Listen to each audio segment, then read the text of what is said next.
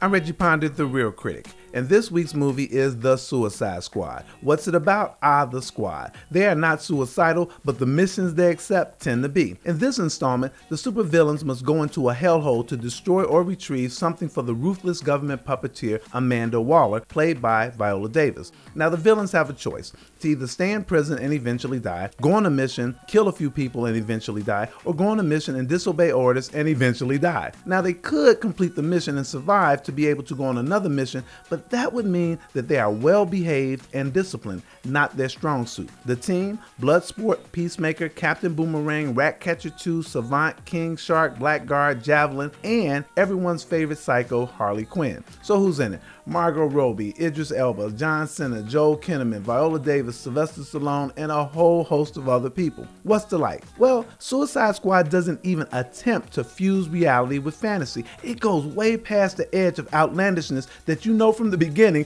that this is a decadent journey of madness and mayhem. The characters are extravagant, the situation is exaggerated, and the humor is amplified. All of it bodes well for those coming to a comic book movie looking for nothing to make sense but the fact that it doesn't make sense.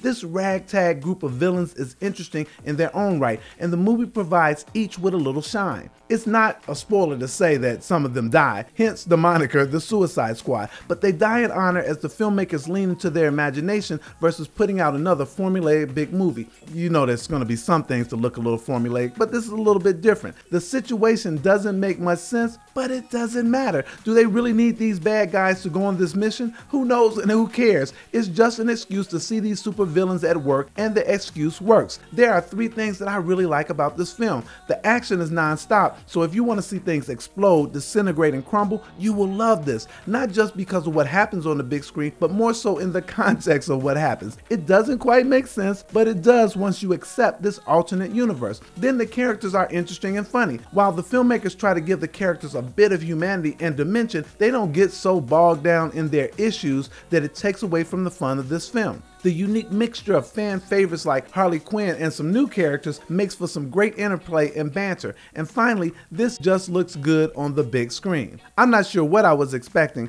but I wasn't expecting this. The Suicide Squad figured out a way to not die, but multiply. There will be another and another if they stay imaginative and unpredictable. What's not to like? Well, the outrageousness of the mission and the exaggerated characters did not make me love this film as much as it made me appreciate the artistry. Did I love the characters? Did I love the mission? Not exactly, but I love the execution. It is extremely violent, and there are only so many ways to kill someone, so it might be a bit repetitive, but it's not overly so. The Suicide Squad doesn't try to pretend to be something it's not, and that's what makes this a fun and wacky experience. My rating: outrageous, over the top, and offbeat. Worth watching 3 reels.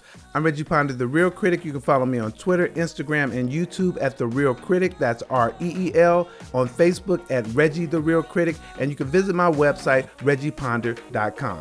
See you next time.